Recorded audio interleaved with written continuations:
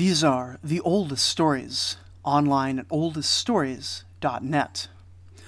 With the defeat of Mari and the crushing of rebellions in Mari and Eshnunna, the story of Hammurabi's reign pretty much ends. The decade from 1759 to 1750 sees very little military activity aside from the crushing of an occasional tribal neighbor, and has much less historical detail anyway thanks to the end of the Mari Library, our main source for Hammurabi's life.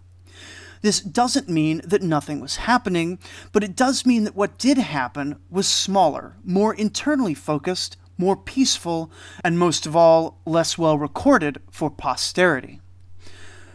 Probably early in this decade, the famous law code was written down, though as has been mentioned, this likely contained very few new laws, and is thought to have been mostly a codification of existing legal precedent. Aside from that, there was construction, trade, religious worship, and the daily routines of a peaceful life. With the return of peace, year names and official inscriptions from the last decade of Hammurabi's life record that Hammurabi built a large number of very impressive temples, canals, and other projects, including rebuilding some of the walls that had been destroyed in the wartime years. But of course, Hammurabi himself built none of these structures. They were constructed at his order by armies of laborers and craftsmen, men who have been almost invisible in our story thus far. Economically, we can divide Babylonian society up quite similarly to how it was divided in previous eras. At the top are the nobles and wealthy landowners, and in a parallel position at the top are the priests, who have their own internal hierarchy. Beneath the upper caste are the food providers, the farmers and pastoralists, as well as, in some cases, the merchant class, though merchants seem to have been accorded different levels of respect in different times and places. If you could not be a farmer or herdsman, then you drop down another level to that of laborer, and while a skilled craftsman could rise to command a fair bit of respect, the life of laborers in general was perhaps the most unsettled and uncertain of all. Beneath the laborers, of course, were the women and slaves, but more on them in a bit. It is sadly very difficult to say what portion of the population belonged to each grouping at any given time, but we can say that in the prosperous times, dedicated laborers came to form a very large population, undertaking many tasks in the complex economies of the Middle Bronze Age. Laborer was a broad category, and people tended to specialize in certain tasks, whether as simple as bricklayer or water carrier, or as complex as coppersmith or boatwright. Technically, a scribe is sometimes counted as a type of laborer, and many of them may have come from laborer classes, but in many ways they're their own class, somewhere between farmer and noble, and deserve to be examined separately. For the lower laborers, it isn't always clear how they were organized. We intuitively assume that some may have organized into small companies, say as a group who built houses for people or a smith with his own shop. But for the most part, what we have evidence for is itinerant laborers being hired for a set period of time, often in an institutional context. The worker would often receive a tiny amount of silver and enough food for a single person for the duration of the contract, and when the contract was up, they would be left with very little savings to tide them over until the next job could be found. Wages for general labor were set in Hammurabi's code at 5 or 6 grains of silver per day, with 180 grains making up a shekel, so a shekel per month more or less. It is, however, an open question the extent to which prices in the code were legally enforced or just generally recommended. For the most part, laborers are hard to study because they went where the work was, on large projects, often living at the job site. And whether they could have even afforded to keep families in the way we usually understand them is not always clear. A smith may have gone from a contract with the palace to construct weapons, to a small job at a wealthy farm to repair farm implements, to assisting in construction at a temple, and tracking him from place to place 3,500 years later is essentially impossible. A bricklayer would have had a similar, though harder life, possibly changing jobs from contract to contract when bricklayers were less demanded than, say, water haulers, ditch diggers, or farm assistants, with each job paying just enough to survive. If anything, the success of Hammurabi's 3 years of warfare may have made the common laborer's lot even harder, because for many of his desired contracts he would have been competing with slaves, and the influx of war captives likely pushed many free men out of low-end jobs, even as more construction projects were being created by the new wealth that plunder and unification brought to Babylonia.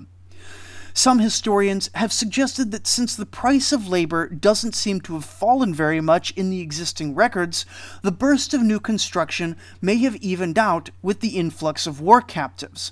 But there remains the possibility that the price was simply fixed, to a greater or lesser extent, by the economic price-fixing laws of Hammurabi's code, meaning that a change in the amount of free labor demanded could well have been equalized by an increase in unemployment, which would be invisible to us due to the patchy surviving records. All in all, the laborer class is, by its nature, fairly opaque. They were free, illiterate, and highly mobile, including moving to different professions and sometimes even acquiring enough property to become farmers. The tale of Sargon the Great, rising from the son of a gardener to emperor of the world, was well remembered in this time, though a positive change in a man's life required ambition, competence, and the blessings of the gods, and was not so common in practice, even where possible in theory. Below the laborer was the slave, of which there were many in ancient Mesopotamia. Not as many as would characterize the Neo-Babylonian Empire and the much later Romans, Hammurabi's Babylon was still mostly built by free men, but there were enough slaves that it was a ubiquitous feature of life throughout the region. Slaves were separated into male and female, with each being assigned different tasks, and could come into slavery one of 3 ways. Many slaves were simply born into it. Typically, if the mother was a slave, any children she produced would also be property of the master, in much the same way that the owner of a date palm owns the fruits of that tree as well.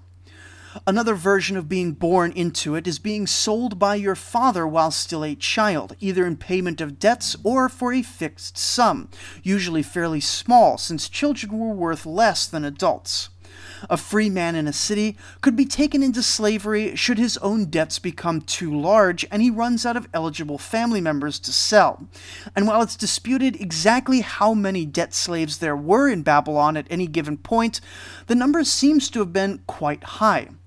It may have been quite common for poor laborers, for example, to fall into slavery as a result of hard times. The final source of slaves, a major one now with the victorious period of war now concluded, was war captives. Not every captive became a slave. Some would be executed, though summary execution seems less common in Hammurabi's time than in previous ages, likely because the government now had the capacity to handle far more prisoners than they once could. Many would be ransomed, and it appears that a formal ransoming system existed, at least among the Babylonians, since Hammurabi's code lays out explicitly a hierarchy of who is responsible for securing the ransom of a captive. It seems Babylonian merchants would travel to the city holding the prisoners and lay out the initial capital required to ransom each man at a standard price, about the same as the sale price of a slave, 20 shekels. The merchant would be reimbursed by the family upon his return to Babylon, and if the family couldn't afford it, then the temple of the city god would do it, and if that failed, then the ruler of the city would handle the matter as a public service. Additionally, among the women, a certain portion of them would be married off. The degree to which the new brides consented to this arrangement is unclear, but it would save them from outright legal slavery. Here, too, a fee was paid approximately equivalent to the purchase of a slave. But despite this, or perhaps because other places didn't consider prisoner ransoming a civic duty, the majority of war captives would be put into prison camps. The inhabitants of these prison camps would be sent out on essentially the same duties that the citizen labor levies were sent on, except that their term of service was indefinite. Slaves who were surplus to requirements would be sold off in small batches. It seems that Hammurabi may have been aware that releasing all of them into the market at once risked crashing the price of slaves and damaging the economy. The Babylonian state appears to have had an insatiable demand for labor, though, apparently using these captured prisoners, gangs of slaves, hired laborers, and citizen labor levies year-round for civic projects. They might have had slavery, but at least there may not have been too much unemployment during the good years. A final source of slaves was slave raids. While these are far less common than they were back in the Sumerian and Akkadian periods, we hear almost nothing about Amorite governments undertaking such raids specifically for the small rewards of a bit of slaves and livestock like in the early Bronze Age. They still occurred out on the fringes of civilization, and were sold sometimes through a chain of intermediaries into more civilized areas. However the slave became a slave, it was a fact of life that they would be bought and sold, usually for somewhere between 15 and 30 shekels, or about 5 years of a free laborer's wages, and that they would live as property of another person for the rest of their life, with fairly limited opportunities for freedom. For a male slave, their lot in life would honestly not be all that different from a free laborer's. In some ways, it could be considered better, since they could count on being fed, clothed, and housed reliably, and the working conditions were harsh for free and slave alike. An enslaved craftsman would typically be more highly valued and treated with nicer perks, just as a free craftsman could hope to earn more income than a laborer. However, slavery was never a desirable condition for any but the most destitute, and beyond the indignity of being treated like a possession, often being listed in household inventories alongside tables and jewelry, there was always the chance of arbitrary beatings, being denied a family, or perhaps worse, being allowed a family only to have it torn apart later. Hammurabi's code contains penalties for injuring or killing a slave, but these are only applied when someone other than the master injures the slave, since it's the equivalent to damaging another man's property. A master can injure, cripple, or kill his own slave with no recourse, possibly not even much social censure. It was not the harshest form of slavery ever invented, and many Babylonian slaves may have managed to find a measure of contentment in their lives, but it was still a profoundly undesirable existence. Slaves wore a distinctive hairstyle called a buttum, and shaving the slave lock off would cost the shaver his hand.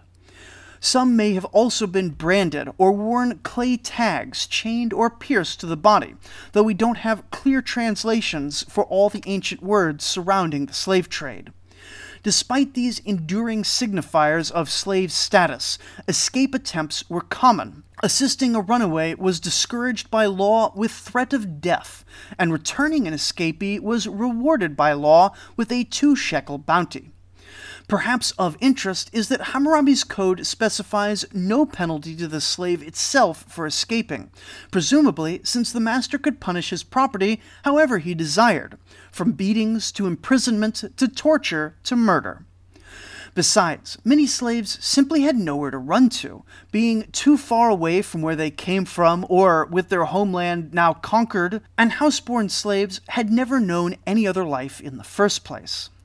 For some reason that isn't completely clear, it seems that the number of runaways during the few decades of Hammurabi's Golden Age and into the first years of his successor saw a marked decrease in the number of escape attempts.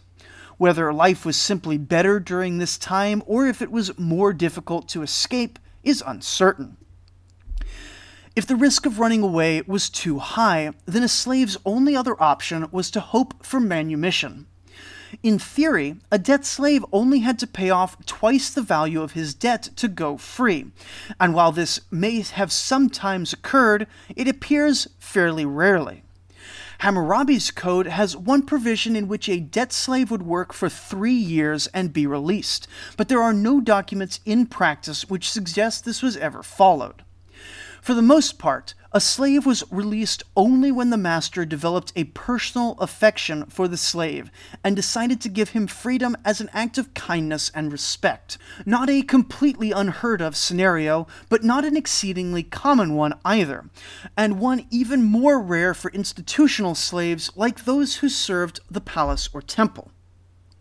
Additionally, it was sometimes the case that a new king would announce a general release of certain classes of native-born slaves, and this may have been part of Hammurabi's debt cancellations in his first year and the year he conquered Larsa. For a foreign-born slave, however, prospects were much grimmer, since there seems to have been no formal means to set such a man free aside from the will of the master. Some modern scholars propose that the rate of manumission was just high enough to keep other slaves in line, hoping that they too could be set free. But others are skeptical that the institution of slavery was studied or managed to quite that degree in the Bronze Age. The other main class of people who were bought and sold as dependents of another person in Babylonia were women.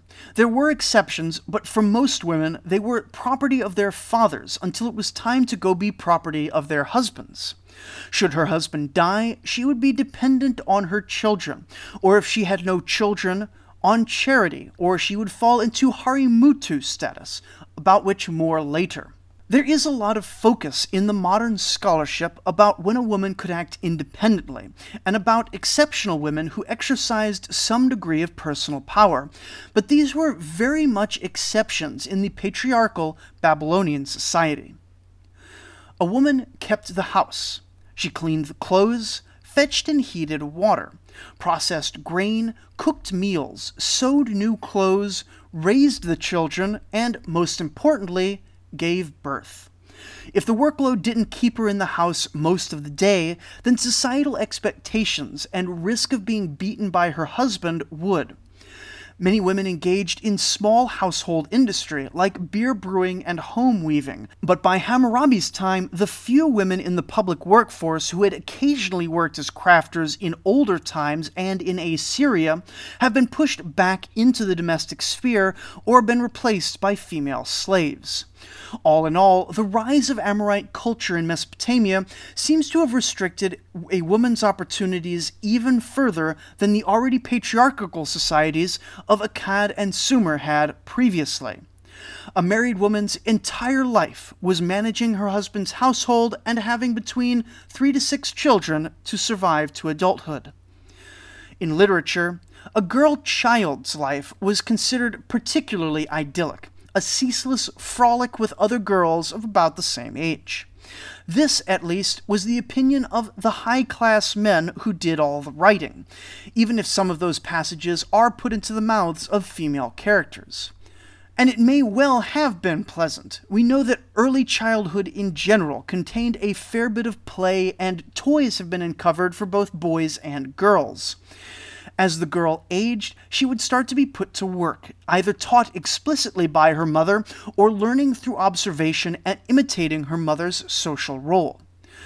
Between around 15 to 18, a young woman would begin to receive the interest of young boys. Virginity in young girls was not strictly required, but it was highly valuable, and being caught in a premarital dalliance could hurt a girl's value on the marriage market significantly.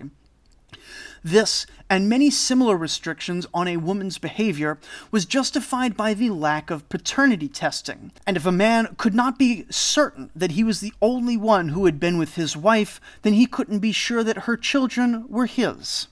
This worry was apparently more important than a woman's autonomy, though interestingly, I'm not aware of any religious or philosophical works that explicitly put women in a lower status than men, though of course the idea is definitely implicit in nearly everything that compares the sexes.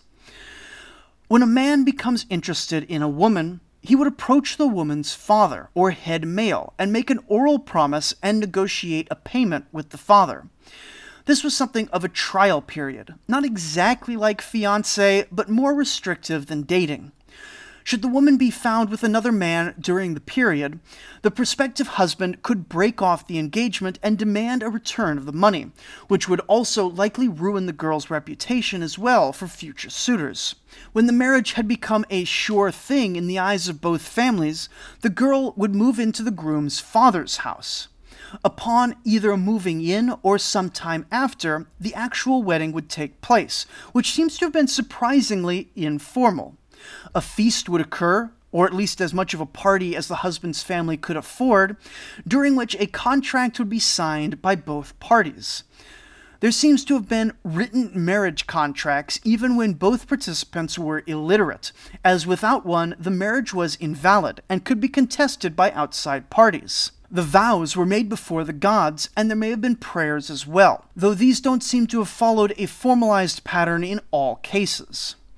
At the wedding, or sometime around then, the bride's father would present her with a dowry, an amount of wealth and assets that would be hers personally, typically held in reserve for the day when her husband passed away or should the marriage fail. The dowry was considered sacrosanct, and in successful marriages was never touched, and would be passed on as the woman's bequeathment to her children. Finally, when all the merrymaking was finished, the other critical part of the marriage would take place in the bedchamber. It was assumed that both man and woman were virgin until this moment, but of course reality was sometimes different from theory. Not once have I mentioned the woman's consent in the marriage process, because, strictly speaking, it was never required. However, while this was the case formally, in practice we can see from letters and from observing arranged marriage cultures in our own days that most families were actually happy most of the time. Most marriages included love somewhere in the mix, and though children could be sold into slavery, only the most amoral or desperate parents resorted to that. Most families throughout history have looked quite similar, and it's generally thought of as a good institution. That said, when a marriage did fail, both parties could initiate a divorce in many circumstances with very little procedure required.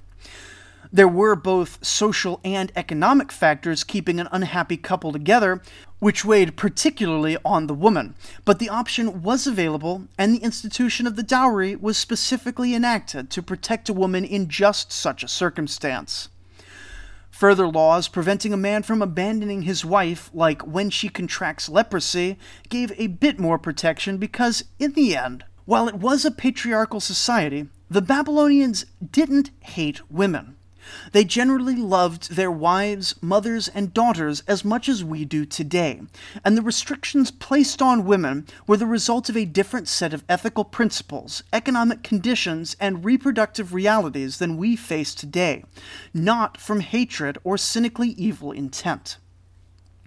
Adultery, however, was looked upon with very little mercy. Hammurabi's code states that a woman caught in the act of adultery was to be put to death, along with the man she was sleeping with. However, we can see even within the code that this wasn't always done, since if the husband insists that his wife be spared from death, then the man, too, must go free. For a man, however, adultery itself was not inherently a crime, so long as it was done with an unmarried woman. While monogamy was generally practiced, a man was free to take a second wife. Mostly, this was among the upper classes, since supporting another dependent was economically difficult. But even among the lower classes, a second wife was encouraged in the case of childless marriage, though this was also grounds for divorce for a man who wanted to trade in one wife for another. Aside from formal wives, slave women were frequently purchased, and in many cases it's openly acknowledged that their chief role in the household is what are euphemistically termed wifely duties. Some of the most expensive slaves in the slave market records are slave women noted particularly for their beauty, and as a result of this, the resultant children and inheritance matters spawned a long list of laws in Hammurabi's code. Seriously, reading through those is the closest you will get to a Bronze Age episode of Mari.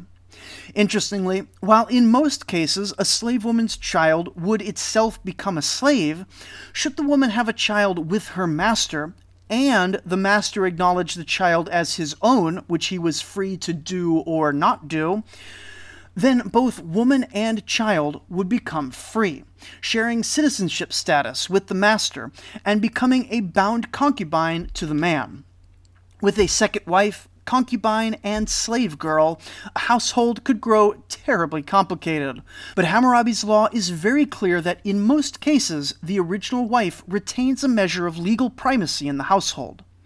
Still, legal primacy is one thing, and actual social relations is another. And Babylonian writings are full of stereotyped jealous wives pecking and harassing the slave girls when they fear their husbands have come to favor the other women. These same writings typically portray the slave girls as lazy and indolent, relying on their favor with the master to escape more onerous household duties. It seems that a single income earner, multiple dependents, and a relatively large amount of money at the husband's control may have sometimes led to reality TV levels of domestic discord, no doubt fueling the neighborhood rumor mills for years on end. Not all women became wives, however, though surely the majority did live just as has been described. Some, as mentioned, were enslaved, and some slave girls would end up on large-scale state projects where, instead of being used primarily for reproductive and recreational purposes, they would undertake the tasks of a household, but for dozens or hundreds of male slaves. The women in these contexts would do laundry, sewing, cooking, and so forth in fairly large teams to allow the male laborer slaves to dig ditches or lay bricks for the entire day without interruption. Another option for women was the priesthood, where there were options ranging from very pleasant and prestigious jobs high in the temple administration for daughters of important families, all the way down to what were essentially nuns who cooked and cleaned for the temple and were likely of less prestigious backgrounds. A religious position would either exempt or prohibit a woman from the duties of marriage, however you choose to see it, and even the menial tasks would enjoy a certain spiritual elevation and social prestige, simply from working directly for the god or goddess, and of course would be relatively stable forms of employment. We don't actually know too much about what the female priests did day to day, though. The last category of women were called harimutu, a very poorly understood group. Traditionally, this word has been translated as prostitute, though there seems to be women's studies scholars who dispute this interpretation. This was a definite class of women who lacked anyone supporting them, no man, no slave master, and no temple. And as such, it's unclear how they were supporting themselves if not through renting their bodies, given the apparent lack of women in the trades or labor force in the Old Babylonian period. I should perhaps be clear that these women, and women in general, had the same legal access to the courts that the men did, as well as full rights to own property and make contracts, and nothing explicitly prohibited them from acting as fully independent legal persons. That being said, we only have clear evidence of harimutu taking up a single profession, the oldest of professions, and no clear idea what else they could have done given the social attitudes and economic realities they faced. One possibility is that some among their number practiced illicit witchcraft, though whether they were social outcasts because of their witchcraft, or if they turned to witchcraft as a profession available to an outcast, is unclear. For the most part, women, slaves, and the laboring classes are often hard to read about. After all, we know so little about many of the kings of the Bronze Age, it should perhaps be of no surprise that the illiterate underclasses are even more obscure.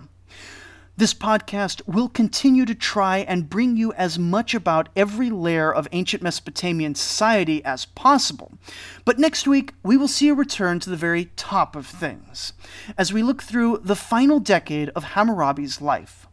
So join us next week as we lay the great King Hammurabi to rest and take a look at some of his final achievements and his enduring legacy.